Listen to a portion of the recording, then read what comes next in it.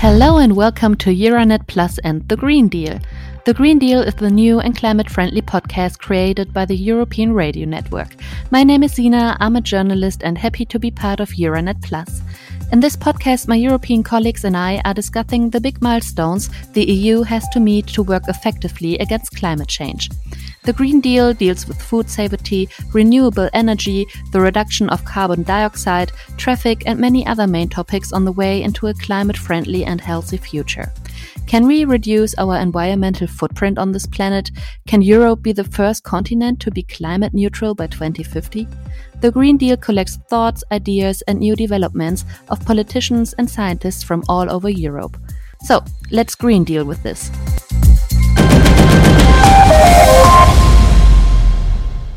Hello and welcome to a new episode of The Green Deal. Today we're talking about public transport. Public transport is a huge player when it comes to meeting the climate goals the EU wants to reach by 2050.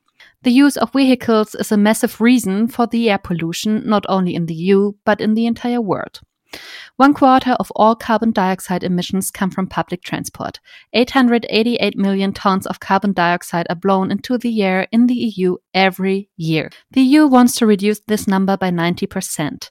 But if we want to step away from using our cars, public transport must develop big time in order to meet our needs. Looking at ticket prices for trains or buses, many people decide to rather stick to their cars. But would free public transport be attractive enough? Luxembourg is the first country to have tried this idea. My colleague Michelle Sinner in Luxembourg tells us how this project is going. Leute haben immer so die Vorstellung, Luxemburg wäre eine Stadt. Das stimmt Many so people nicht. believe Luxembourg is a city. That is wrong. Luxembourg is a small country that has a capital but also regions in the countryside. The small villages often can't be reached by train. That is why Luxembourg has a big bus network that connects the villages with one another, but also with Luxembourg City. Unfortunately, those connections are not only uncomfortable to use, but sometimes not even available at all times. But the bus company is pushing more into the system, and we will see how this plays out. Of course, the government says it's going to be amazing, but we will have to wait to see for ourselves. Also die Regierung sagt natürlich, das wird super, aber ob das dann tatsächlich so ist, das bleibt halt abzuwarten. Over the past 3 decades, the EU has developed a clean air policy framework that focuses on 3 pillars: ambient air quality standards, national emissions reduction targets established for the most important transboundary air pollutants, and emission standards for key sources of pollution, from vehicle and ship emissions to energy and industry. However, for Sophie Perrout, advocacy coordinator at the Health and Environment Alliance, called HEAL, this framework is problematic. En fait, le cadre actuel, il est périmé dans la mesure. The current framework is actually out of date as it dates back to more than 10 years, and it is based on political compromise rather exclusively based than on science.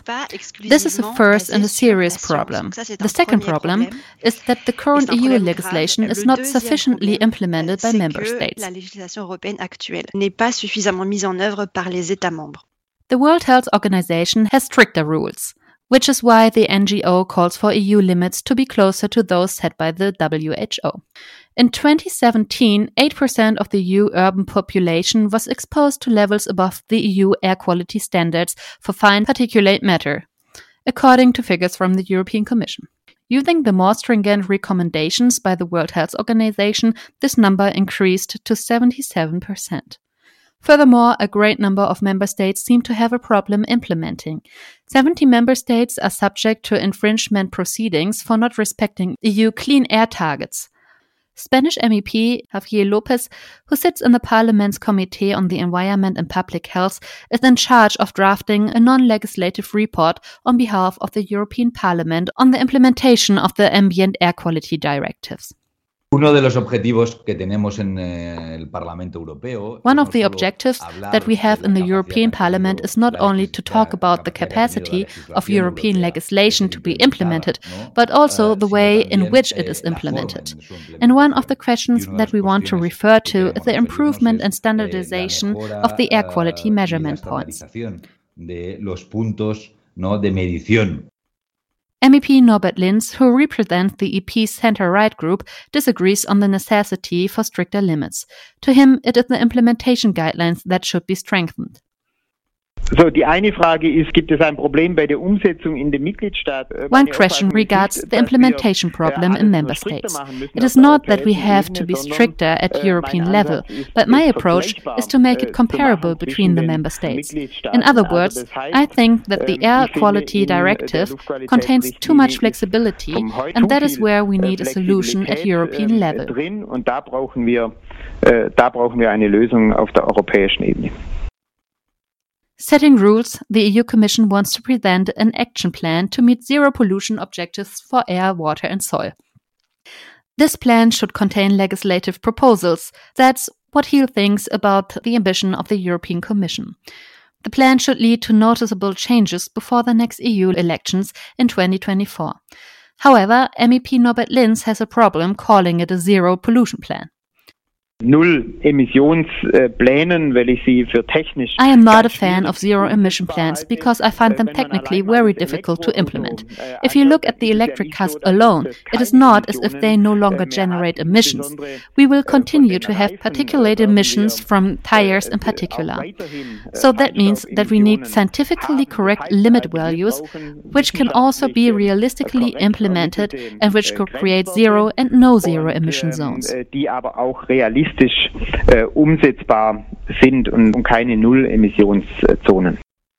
The new plan is foreseen for 2021 unless the COVID pandemic disrupts the European Commission work program.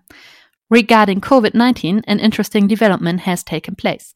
COVID-19 mortality rates have been linked to high levels of air pollution, a finding that could lead the European Parliament to press for stricter CO2 emission reduction targets for 2030.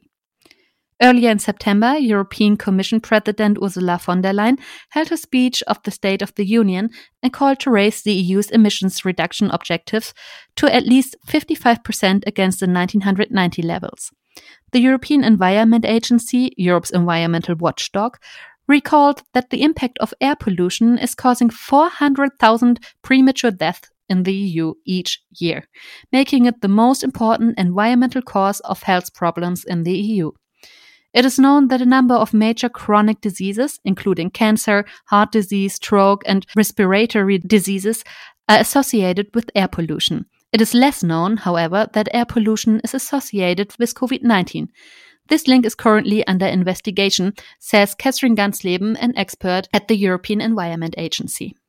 We can see that long-term exposure to air pollution may be linked to increased susceptibility to COVID-19. There's also research that's now exploring whether exposure to air pollution might directly affect vulnerability to COVID-19 by weakening the immune response of the upper airways in the lungs. This requires further investigation to explore that possible association and the mechanism through which it might play out. Once this assumption is underlined with evidence, this could boost the demand for more clean air targets, says MEP Lopez. One of the objectives we have is to collect more scientific evidence on this relationship between COVID-19 and the air quality, because it is the best argument now for society to contribute to improving our air quality. The Parliament therefore intends to commission a study from its own research centre. During the lockdown period, citizens got a taste of clean air. The air quality improved when business trips got cancelled and home office was implemented by many companies. Citizens now want more of it and call for new measures to reduce air pollution, says Pierre Donnier, president of the citizen collective The Air Seekers in Belgium. There have been several polls that have been done in Brussels and in other European capitals, which very clearly show not only that the majority of the population does not want a return of air pollution in the city, but also that people are ready to change their habits by giving more public space to public transport, a space currently devoted to cars. His organization has successfully launched a collaborative science campaign in which citizens voluntarily contribute to measuring NO2 concentrations at their home over 1 year. In Germany, public transport is far from being attractive enough for most people to say goodbye to their cars. Gerade im ländlichen Raum sind in den letzten Jahren viele Bahnhöfe zugemacht worden, Strecken stillgelegt worden. Da braucht man eine Renaissance des Bahnverkehrs. Especially in the countryside, lots of smaller train stations shut down over the past years. Those junctions need to be renewed, and of course, that needs money. We, the BUND, say it's important to start by bringing dead stations that already existed back to life.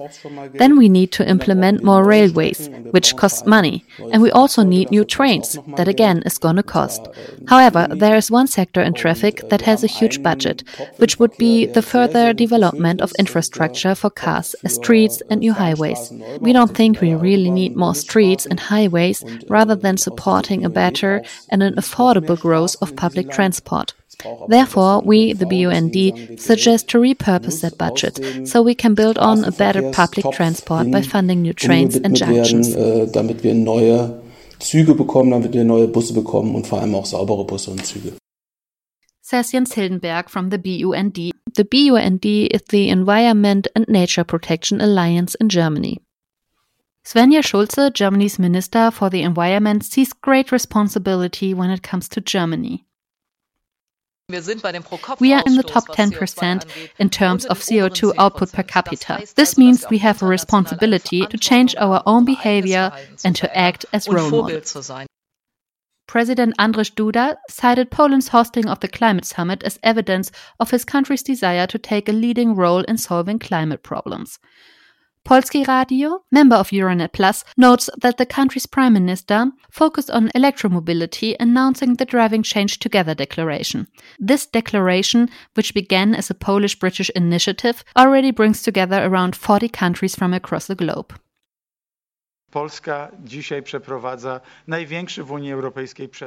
Poland is currently in the middle of the largest tender for electric buses in the EU. 1,077 buses. This is clear evidence that we are moving towards electromobility in public transport. By 2028, at least 30% of our public transport will be carbon neutral. Transport publiczny ma być co najmniej w 30% zeroemisyjny. As reported by Bulgarian National Radio, Bulgaria's Environment Minister Neno Dimov suggested that measures taken to tackle climate change should not exceed the frameworks and targets set by the Paris COP agreement. He also emphasized that they should be accompanied by solid guarantees on economic development, job creation and affordable energy. Bulgaria's President Rumen Radev stressed his opposition to additional targets, which he believes are not in Bulgaria's national interest, as they would generate thousands of job losses in the country's coal industry. Moving away from using our cars daily and even for short distances seems to be a big part of the solution. However, public transport needs to become more convenient. Areas in the countryside must be added to the public transport infrastructure, and prices for using public transport must go down. Nonetheless, if you want to start making a difference, using the bus, train or bike is definitely a point to begin with. I hope you follow up on our next episodes. Until then, stay safe and leave your car at home when possible.